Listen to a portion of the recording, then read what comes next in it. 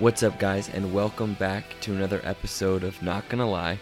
I'm your host, Jonathan Terry, and in the famed words of Jason Derulo, I'm riding solo today, but that's okay, because we've got a lot to cover, a lot of NFL action that's happened this past weekend we're going to recap, hit some NBA news, talk about some of the top storylines there, and then I'm going to brag on myself a little bit, first and foremost.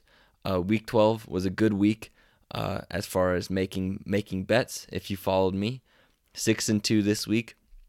Also undefeated in 3 a.m. bets, that Jets +3, which they covered pretty handily. So not too much to complain there on that front. I might be a professional. You better watch out. I might start messing around and dabbling for real. But a lot of stuff to cover in the NFL. First things first, Thursday night game. Obviously a disappointment for myself. The Colts struggled. T.Y. Hilton was back, but he had some key drops on third down that ultimately changed the outlook of the game, which was unfortunate. They fell 17-20 to the Texans, and it's that much more of a hole that we now have to dig ourselves out of. Because looking at the playoffs here, the Steelers won, so they're 6-5. The Raiders lost, so they're also 6-5. And the Colts are 6-5 too, but two key losses to them puts us below them, well below them, because essentially if we're tied, they're going to have a leg up, both of them. So it's really important that we're a game ahead, which really means it's mistake-free football the rest of the way. I've been worried about the way Jacoby Brissett's been throwing the football, not as aggressive as before, and that could be just because T.Y. Hilton is gone. Like that, there's no maybe there's a correlation there, maybe not. But the last 5 weeks of the season, Titans, Bucks, Saints, Panthers, Jags, really have to go 4-1, at best 5-0 if we want a shot at the playoffs. Definitely kind of tough. The Texans, however, came off that terrible loss to the Ravens, which the Ravens, it seems like they've been doing to everybody recently. But they came back, recovered with a good win. The defense played well. Deshaun Watson played well. 19 of 30, 298 yards and 2 touchdowns. Yeah, but it's a tough loss. Either way you shake it, the Colts needed this win. I mean, so did the Texans, but the Colts' best shot at the playoffs was winning the division. Now, game back on the Texans. It's going to be tough. They're going to have their work cut out for them either way. But if you told me at the beginning of the year that that Marlon Mack would break his hand, Andrew Luck would retire, T.Y. Hilton would miss 4 games, I couldn't have predicted a 6-5. I mean, this is fantastic the way that things have been progressing. And if the Colts can't sneak into the playoffs, I mean, Frank Reich has to be serious consideration for Coach of the Year. I mean, Kyle Shanahan, what the 49ers have done is great and fantastic. But what Frank Reich has pulled when almost everyone's doubted him, and we're no stranger to going on runs. Last year, obviously, going 8-1 to end the season. So 5-0 is not too bad. We can make that work. But we'll see. Jacoby Brissett needs to be more aggressive. Need to push the ball, and we need guys to take losses. I mean, the Jets beat the Raiders for us, which was fantastic, but we need more of that if we want to have a shot.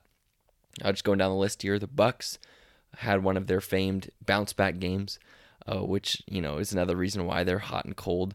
Jameis Winston, 3 touchdowns, 2 picks.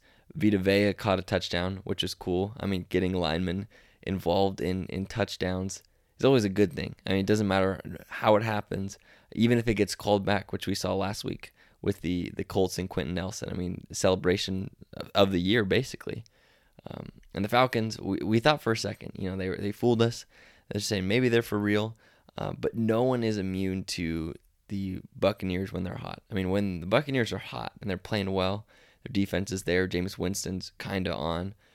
They're one of the best teams in football, and I mean that's why they're such a good spoiler team, because when they can turn it on, you can beat anybody. They stopped the Falcons. Falcons were hot 2 games, one against the NFC South, and out of those 3 teams, the Panthers, Saints, and Bucks, you wouldn't think the Falcons would lose to the Bucks, but it's what happened.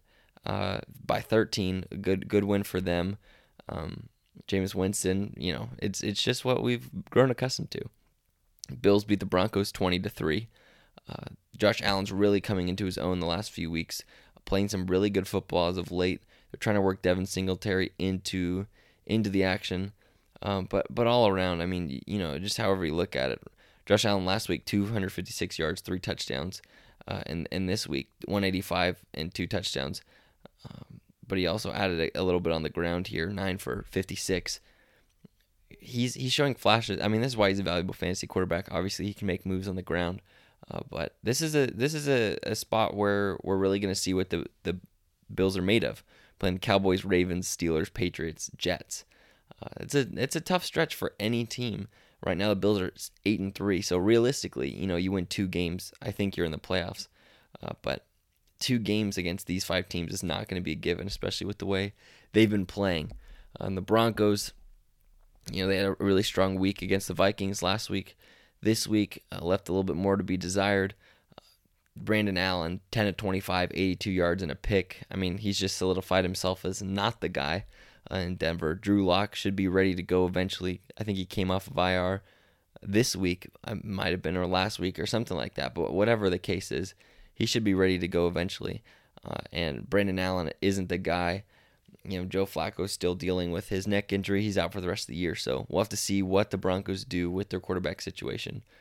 And at some point, you really have to start doubting John Elway because, I mean, he's made some bad choices in the past. Brock Osweiler, bringing him over, Paxton Lynch, guys like that. He's trying to find that stereotypical quarterback, and he's missed out on some really good quarterbacks in these past few years. Let's keep it moving here. The Bears stay in the playoff hunt barely with the win over the Giants, 19-14. Trubisky looked a lot better on Sunday, 25-41, 278 yards, a touchdown, but he did throw 2 picks. But he looked a lot better. He looked more secure and solid in his role. Maybe he needed to get benched in garbage time last week to realize what he's really made of at this point. But the Bears, I mean, the Vikings are 8-3. They're leading the postseason race. The Bears are 5-6, and they play the Vikings, Chiefs, Packers, Cowboys, and Lions over the next 5. I mean, you have to win out. In the NFC, 10-6 may not even get you into the playoffs with the way that they're playing at this point. So for the Bears, I mean, it's tough. I had them as my Super Bowl pick. I had them going 13-3.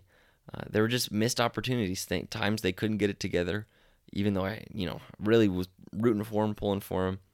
And they're going to have a situation this offseason. Do they sign a guy like Bridgewater, like trade for Cam Newton, or maybe if he gets released, sign Cam Newton? Or do you want to do another year of Trubisky? Because, I mean, at some point, the buck stops with the coach. Last year, Trubisky looked serviceable. He looked good. They made the playoffs. And, if not for the double doink, who knows how far they could have gone. But now Trubisky looks bad. Like, he doesn't even look like he should be a backup in the NFL at this point. I mean, if Chase Daniel's out playing you, a career backup, then you've got something wrong over there. But it'll be interesting to see. And the Giants, I mean, this is what we expected. Not much. They're showing flashes. Daniel Jones, 2 touchdowns, 150 yards, but on 36 passes. Not ideal. Saquon, that's who I'm concerned about because I picked him in fantasy in a league where the playoffs are getting close, and I need some good solid delivery from these guys, and Saquon's not getting it done. And I'm sure I may be concerned about him on my fantasy team, but ownership for the Giants may be concerned as well because is it still the hamstring? Or are they just selling out for the run, making him pass? Like, I don't know what the deal is, but he does not look himself as of late. I don't think he's hit 100 yards in about 4 weeks since he came back from injury. So it'll be interesting to see what happens there, if that is an actual injury, if that's something to be concerned about. And, realistically, do you talk about shutting him down for the rest of the year? Because what's the harm? I mean, what's the idea in playing him? You're 2-9. You can say it's like injury concern, and that allows you to just fully tank and stockpile. Because if you believe Daniel Jones is the guy, and we know what Saquon's capable of, get offensive line around them, get some weapons around them, get a strong defense, and try it again next year. Steelers Bengals. Mason Rudolph was benched in this game, and I don't know how bad you have to do to play poorly against the Bengals. I mean, this is a historically bad defense. They're on pace to allow the most yards in NFL history out of any team. I mean, maybe not after this game, but Mason Rudolph, 8 of 16, 85 yards, and a pick. He was benched for Devlin Hodges, who on his second pass threw a 79-yard touchdown to James Washington. So obviously that's going to look good. The Steelers hang on. with the win, and because of that win, have now catapulted themselves into first place in the playoff race. And by first place, I mean the 6th seed in the playoff race, behind Oakland, Indianapolis, and Denver, who are all 6-5. Now they've got a big one coming up next week against the Browns, because the Browns are 5-6. Don't look now, but the Browns are actually in a position where they could make a run. They could be sneaking through the back door of the playoff hunt. The only 5-6 team, but when 4 other teams are 6-5, you got a good chance. So if the Browns can win this one, I mean, who knows? And obviously the Bengals. It was announced that Andy Dalton will be going back to starting quarterback. So the Ryan Finley experiment is over, at least for the next week for them.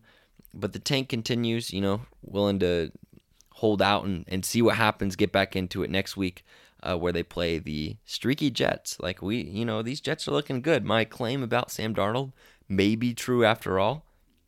Be interesting to see what happens there. But there we go. The Browns up next, beating the Dolphins, which, I got to keep the same energy. The Dolphins are not a good football team, but they're the perfect team to get your groove back or lose to in a game that turned out to be incredibly costly for the playoff standings. I'm looking at you, Indianapolis Colts. But 41-24, Baker looked good. He was hitting Odell and Jarvis, which is important in these games, especially against lesser opponents, to get your guys going, get them feeling good. Jarvis Landry, 10 catches, 148 yards, 2 touchdowns, and Odell had 6 catches for 84 and a score as well. Nick Chubb, 100 yards rushing, 58 yards through the air. Baker Mayfield, 24-34, 327 yards, and 3 touchdowns. Looked really good.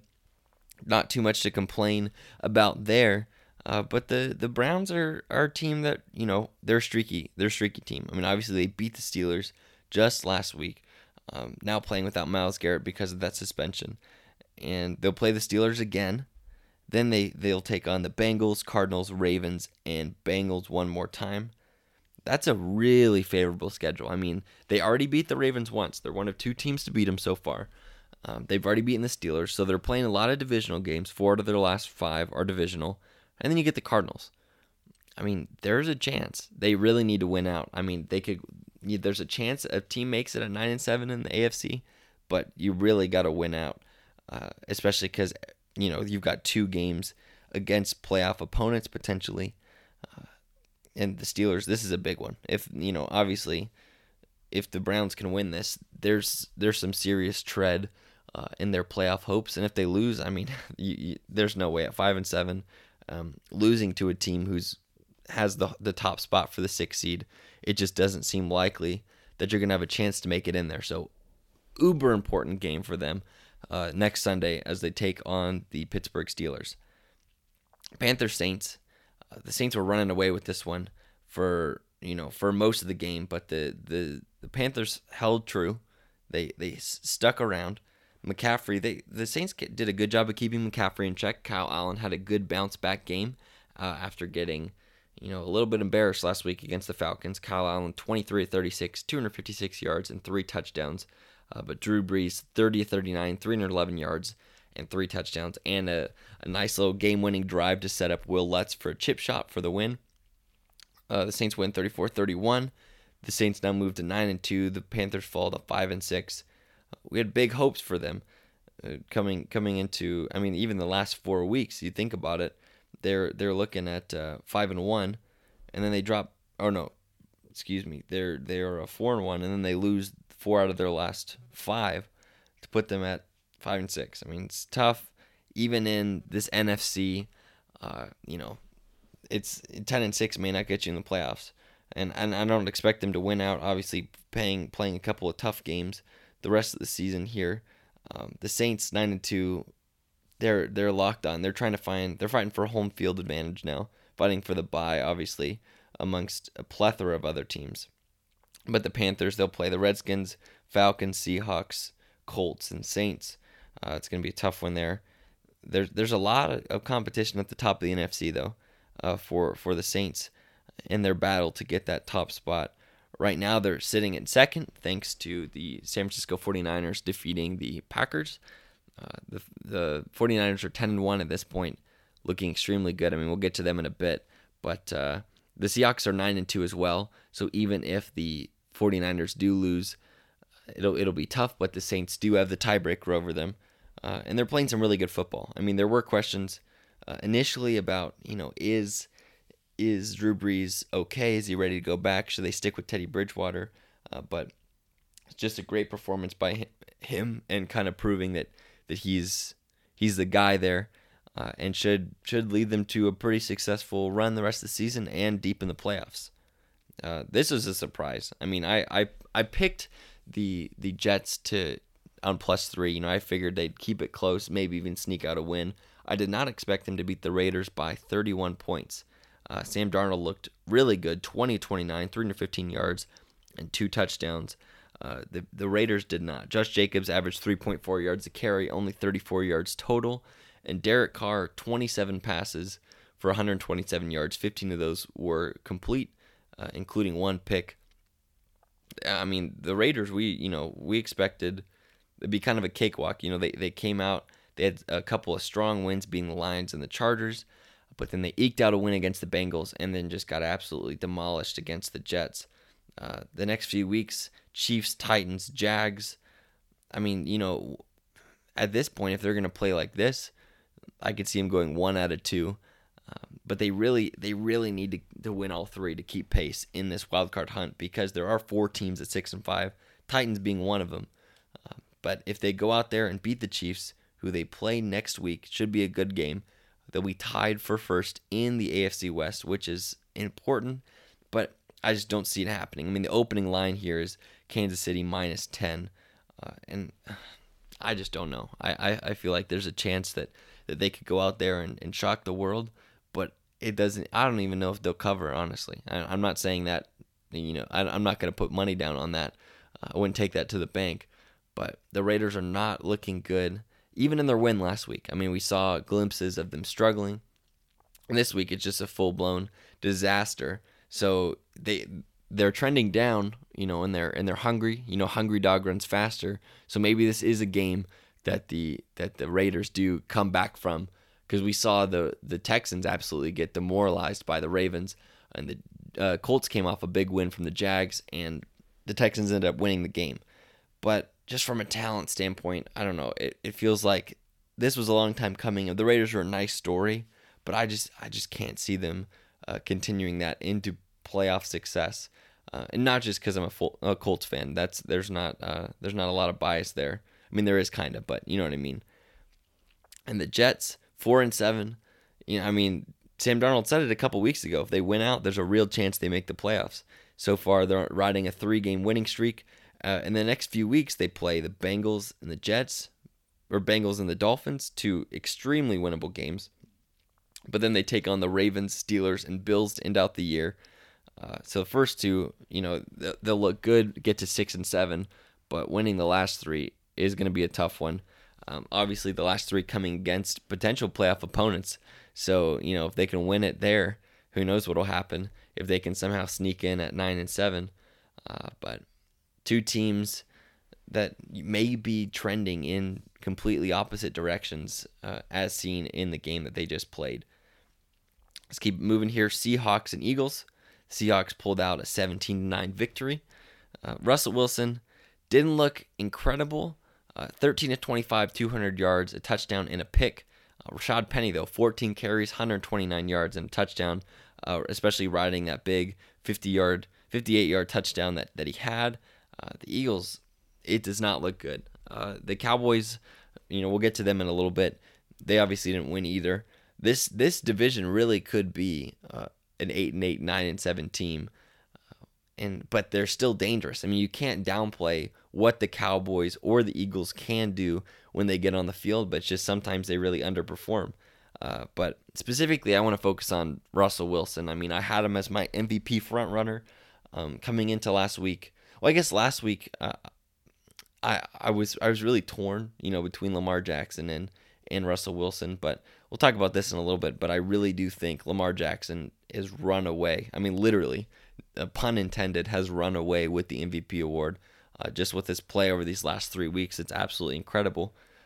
and Russell Wilson just hasn't done enough to keep pace.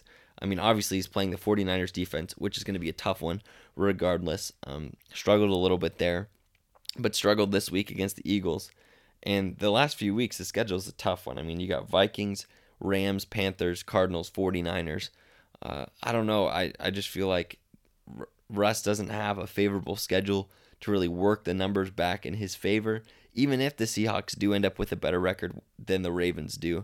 Obviously, both of them are sitting at 9-2 at this point. Lamar Jackson's just been doing too much, but we'll get to his game, talk about him in just a bit.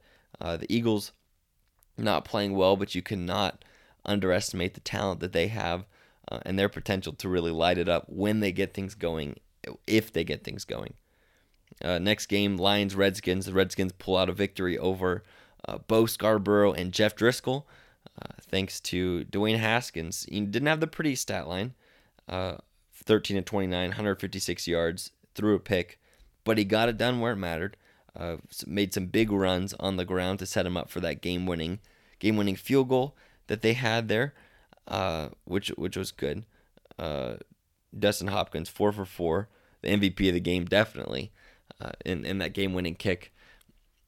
But the Lions, we had them as a little bit of a sleeper there. They were 2-3-1 at one point. Obviously going 1-4 over the last few. Matthew Stafford being injured doesn't help. Every running back they bring in being injured doesn't help either. Bo Scarborough looked good though, 18 carries, 98 yards, averaging 5.4 on the ground. Jeff Driscoll threw 3 picks, was sacked 6 times, and that's not going to fly, unfortunately for him. But Redskins, Lions, this one, not too many implications there.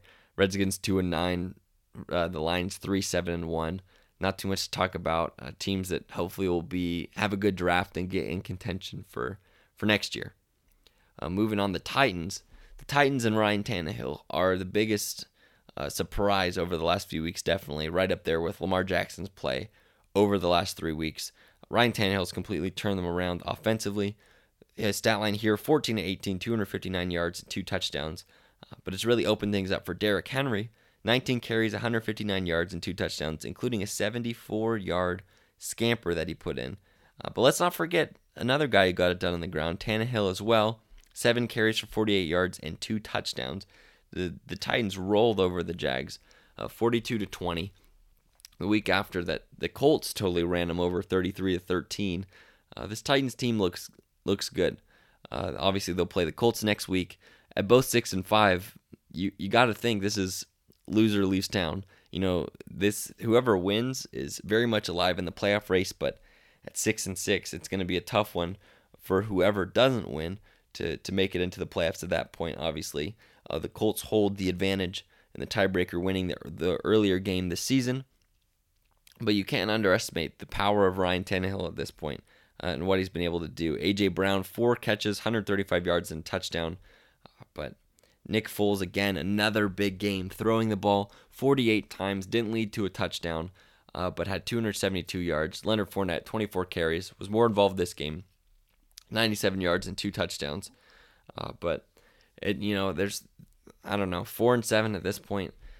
Do you go back to Gardner Minshew? Is that a question, maybe a thought? Because you've gotten blown out these last 2 games, and when Gardner Minshew is under center, I mean, you're winning games, but you're also keeping it close. Obviously, the last time we saw him, they were blown out by the Texans.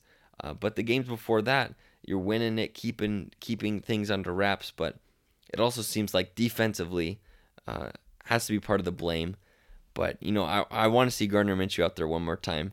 Maybe continue to make a case for Rookie of the Year. But I don't know. I don't think I see him coming back out there. I don't think they'll put him back out there, unfortunately. So we'll just have to leave it at that. Next game up, the Cowboys-Patriots. Ugly conditions, but that's how the Patriots like it. Obviously scraping out a win 13-9. That kept the under where it was. That kept the Cowboys kept it +6, which was fantastic. So 2-0 in those games there, just in those alone. Patriots, a lot of questions offensively. We know what their defense is capable of, but once they meet an offense that can get things going, can they score with the best of them? Obviously, the last 3 games, they've scored 20 points or fewer. 2017 and 13 to be exact. Not what we've grown accustomed to seeing. The defense has carried them, scoring a lot of points, setting them up in position to score points. But we haven't seen a ton from Tom Brady, Sony Michel, that offense that really gives me optimism, especially come playoff time, because that's when teams are really going to need to get it going. The defense holding teams to 117 points total, which is by far the smallest amount in the NFL. Next closest is the 49ers with 163. But if that offense can't score, they're going to be in trouble. So it'll be interesting to see. Cowboys, it's the same thing with the Eagles. Obviously not playing well. They kept it close, which is good for them. But you still can't count them out. The Cowboys games the rest of the season: Bills, Bears, Rams, Eagles, big one, and Redskins. The Eagles, that winner of that game wins the division. But obviously you want to put yourself in a good position. They got to win 2 out of 3 over the next 3 coming into that game, because regardless, that'll give them a leg up if they win, including a tiebreaker. But you'd rather not keep it. You'd rather keep it as far away as you possibly can, especially get people back on the hype train, believing that you're capable of scoring points. It's the Patriots defense in bad conditions. My question: why not run the ball as much? Zeke had 21 carries, but why not 30? Especially in this sort of game where it's bad conditions, that's prime time for Zeke to really get going. Average a little over 4 yards a carry. Dak Prescott 19 of 33, 212 yards. Amari Cooper did not have a single catch in that game. Dropped what would have been an incredible 4th down conversion for him on that final drive, but 0 catches, 0 yards. Stephon Gilmore did a fantastic job of locking him down, and it was a good game. They kept them close. That's all you can ask for, really. If you told me they allowed the Patriots to score only 13 points, I'd feel really good about their chances of winning.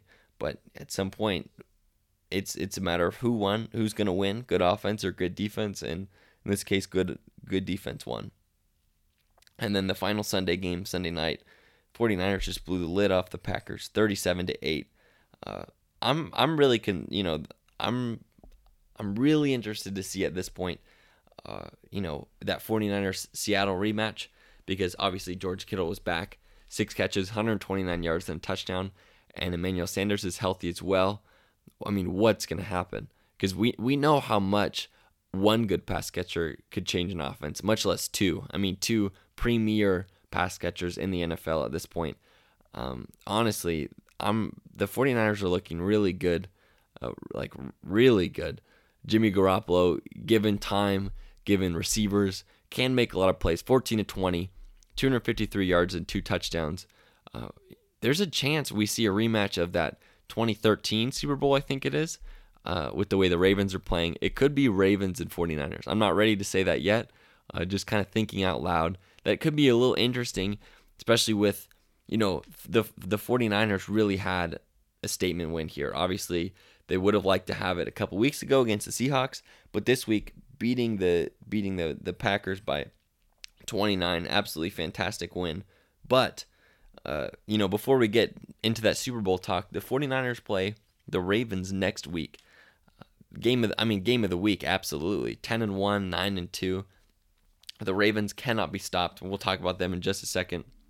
And the 49ers defense has been able to stop pretty much everyone. So it's kind of one of those immovable objects, unstoppable force type of thing. The two will collide, and it's just a matter of I don't know what's going to happen at this point. If I had to guess, I don't know. I really feel like there's a system out there for the Ravens, like the style that they're running. Because over these last few weeks, it's been absolutely record breaking what the Ravens have been able to do. We'll just use this as a transition point. But the last 4 weeks, 5 weeks, 30 points, 37 points, 49 points, 41 points, 45, plus 40 points in the last 3 games, and 30 over the last 5. Lamar Jackson, I think he has 13 touchdowns, no interceptions. Not a game over 250 though, which is interesting. But I've really come to the conclusion over the last few weeks that at this point, like no team has made Lamar Jackson throw. Because if you can go out there, I mean, look at it here. Just going off of the stat line, they blew the top off the Rams, 45-6. A great win for them. Mark Ingram averaging 7.4 yards a carry. Lamar Jackson averaging 12 yards a carry in that game. Let's look at the Texans-Ravens game here. This is running the ball. For the Ravens, Gus Edwards, 14 yards a carry. Lamar Jackson, 8 yards a carry. And Mark Ingram had 4. The game against the Patriots, Lamar Jackson, 4 yards a carry. Mark Ingram, 8 yards a carry. Gus Edwards, 4 yards a carry. And they're rushing 210 yards against the Patriots, which is fantastic. Against the Bengals, 136 yards. And then against the Rams here, 285 yards. They're doing a lot here on the ground, and that's the one theme I've seen from really since I think it was week 3 was the last time. Week 3 was the last time Lamar Jackson threw over 250 yards, but I don't think he has to. Like he's essentially established himself as a guy who will throw for 200, and these touchdown numbers are arbitrary. I really think. Because throwing 5 against the Rams on 169 yards passing, really, if they'd called the run play, they would have scored. So I mean, you got to take the touchdowns at face value, but what you also have to take at face value is that this offense cannot be stopped over these last 3 weeks and has not been stopped. And at this point, I mean, I can't even make the excuse that they're playing poor defenses. I mean, yeah, they played the Bengals 3 weeks ago, but the Texans, the Rams, the Patriots, the Seahawks. Like, these are average to elite defenses that they're playing, and all these games have been wins. So Lamar Jackson is the MVP at this point. He'd have to like really fall off a cliff over these last five games to change really anybody's opinion of this. Because if you don't think he's the MVP, yes, you can make the case for Christian McCaffrey still having a potentially record-breaking year offensively, but so is Lamar Jackson. I mean, he's going to shatter Michael Vick's rushing record. I think it was like 1,000-something yards. And the interesting thing is, Michael Vick only threw for 2,300, I think it was, in the year that he broke the rushing record. Lamar Jackson's well on his way to 3,000. I think even more than that. But until a team can make the Ravens throw the ball, I don't think they can get. I don't think there's a way that they're stopped. And last year in the playoffs, the Chargers ran a seven defensive back set that really shut Lamar Jackson down, because obviously you're getting more speed and ability to disrupt, and catch up with Lamar Jackson really is the main thing. But with this offseason signing of Mark Ingram, if you run with a 7 defensive back set, Mark Ingram's going to run over some guys because he's a big, tough, physical runner. And this is probably, thinking about it now, the way that it's set up, one of the more underrated free agent signings, just because of the overall impact. Obviously Gus Edwards is doing great in a complementary role, but Mark Ingram is the powerhouse behind this running game. And because he's such a bruiser when he runs the ball, it really opens up lanes for Lamar Jackson. And, even if they didn't have Mark Ingram, Lamar Jackson would still be running all over defenses. But until you force Lamar Jackson to pass, I don't think they'll score under 30 points. If you can consider, if he's throwing 35, 40 times, I really think the best way to stop them is to get him to throw. And he's definitely developed as a quarterback. He's below average. Like, I'm not praising his throwing ability per se, because he hasn't needed to, but he hasn't proven that he can, if that makes sense. But it doesn't matter at this point because they're putting up big numbers offensively. And this Ravens team is going to be a tough stop. If anyone can stop them, it's the 49ers. And I bet now that the Patriots have gotten a look at him, that Belichick's got some game plan, some scheming done. But this 49ers-Ravens matchup is going to be absolutely insane. I really don't think this Ravens offense is too good right now, paired with the defense, that they'll probably go out and they'll beat the 49ers. It is at home, But this line, -5.5 for the Ravens from the beginning, is crazy. But they're also a team, just finishing off this Ravens praise here, because I think we've given them more praise today than we have the entire season. But they really are a fantastic team. If you're going to bet on a team and you want to bet the over on a game, pick whoever the Ravens are playing. Because at this point, their offense is so hot. They're going to hit the over almost every week. They just missed by a point, I think, the over on when they play the Texans. But that's not anything they were doing. That's not their fault whatsoever. I mean, they shut down the Texans' offense.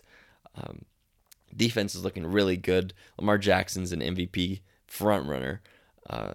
This team is a tough team to play. Like, you're getting them now. Good luck. And the rest of the season, they'll play the 49ers, the Bills, the Jets, the Browns, and the Steelers. And there's a chance. I mean, let's see who the Patriots play the rest of the year. But they've got the tiebreak on them. But the Patriots are a game up right now. The Patriots end the season playing the Texans, the Chiefs, the Bengals, the Bills, and the Dolphins. They drop one and they win out. They both 14-2. There's a chance. I think at least 13-3 for the both of them, definitely. But they look good. The Rams, they just had the unfortunate task of playing the Ravens tonight, just getting absolutely demolished. It's tough for them. Obviously, the NFC champs going to the Super Bowl last year and struggling big time this year. Really can't get anything going with Jared Goff, guy they paid a lot of money. Todd Gurley, he's slowing down too, whether it's injuries or just the natural flow of things for running backs eventually falling off a cliff, really, performance-wise. But it's going to be tough for them to make the playoffs at 6-5. I mean, you got to win out, really. 10-6 may not even make a spot. We've said that since the beginning, and it's still been true to this point. I mean, these teams are really good in the NFC, and there's teams that aren't in the playoffs, if they ended today, that could win a couple of games and would be extremely dangerous if given the opportunity. So that's it for the NFL. Obviously, Thanksgiving games this Thursday. A lot of good ones to look out for. Cowboys, Bills is probably on the top of my list at this point as far as watchability. But transitioning to the NBA, John Morant's been absolutely fantastic. Really established himself as the breakaway Rookie of the Year candidate, which I predicted.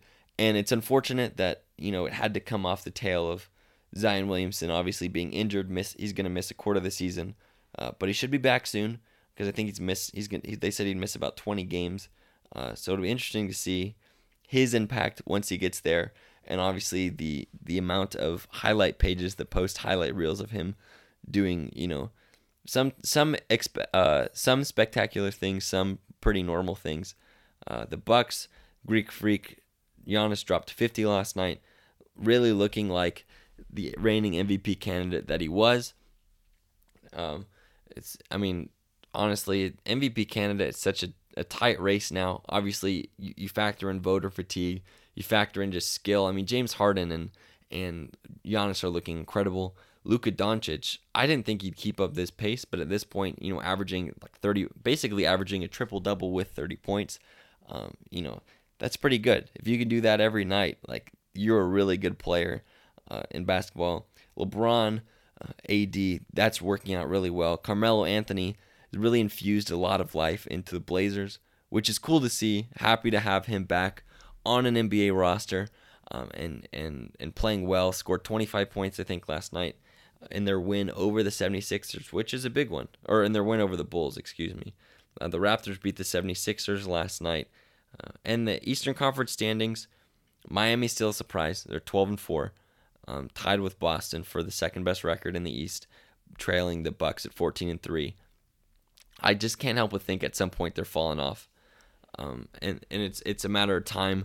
It's unfortunate, but a team led by Jimmy Butler, I just don't think can win meaningful games in the regular season and in the playoffs too. Just because when it comes down to it, he's sort of a ball hog, I guess, and he doesn't have that ability to be the volume scorer. I mean, he'll get hot for a couple of shots, maybe make 5 in a row or something like that. But you just look at the stat lines, and all of a sudden he's 14 of 30, and you're like, man, these shots could have gone to somewhere else.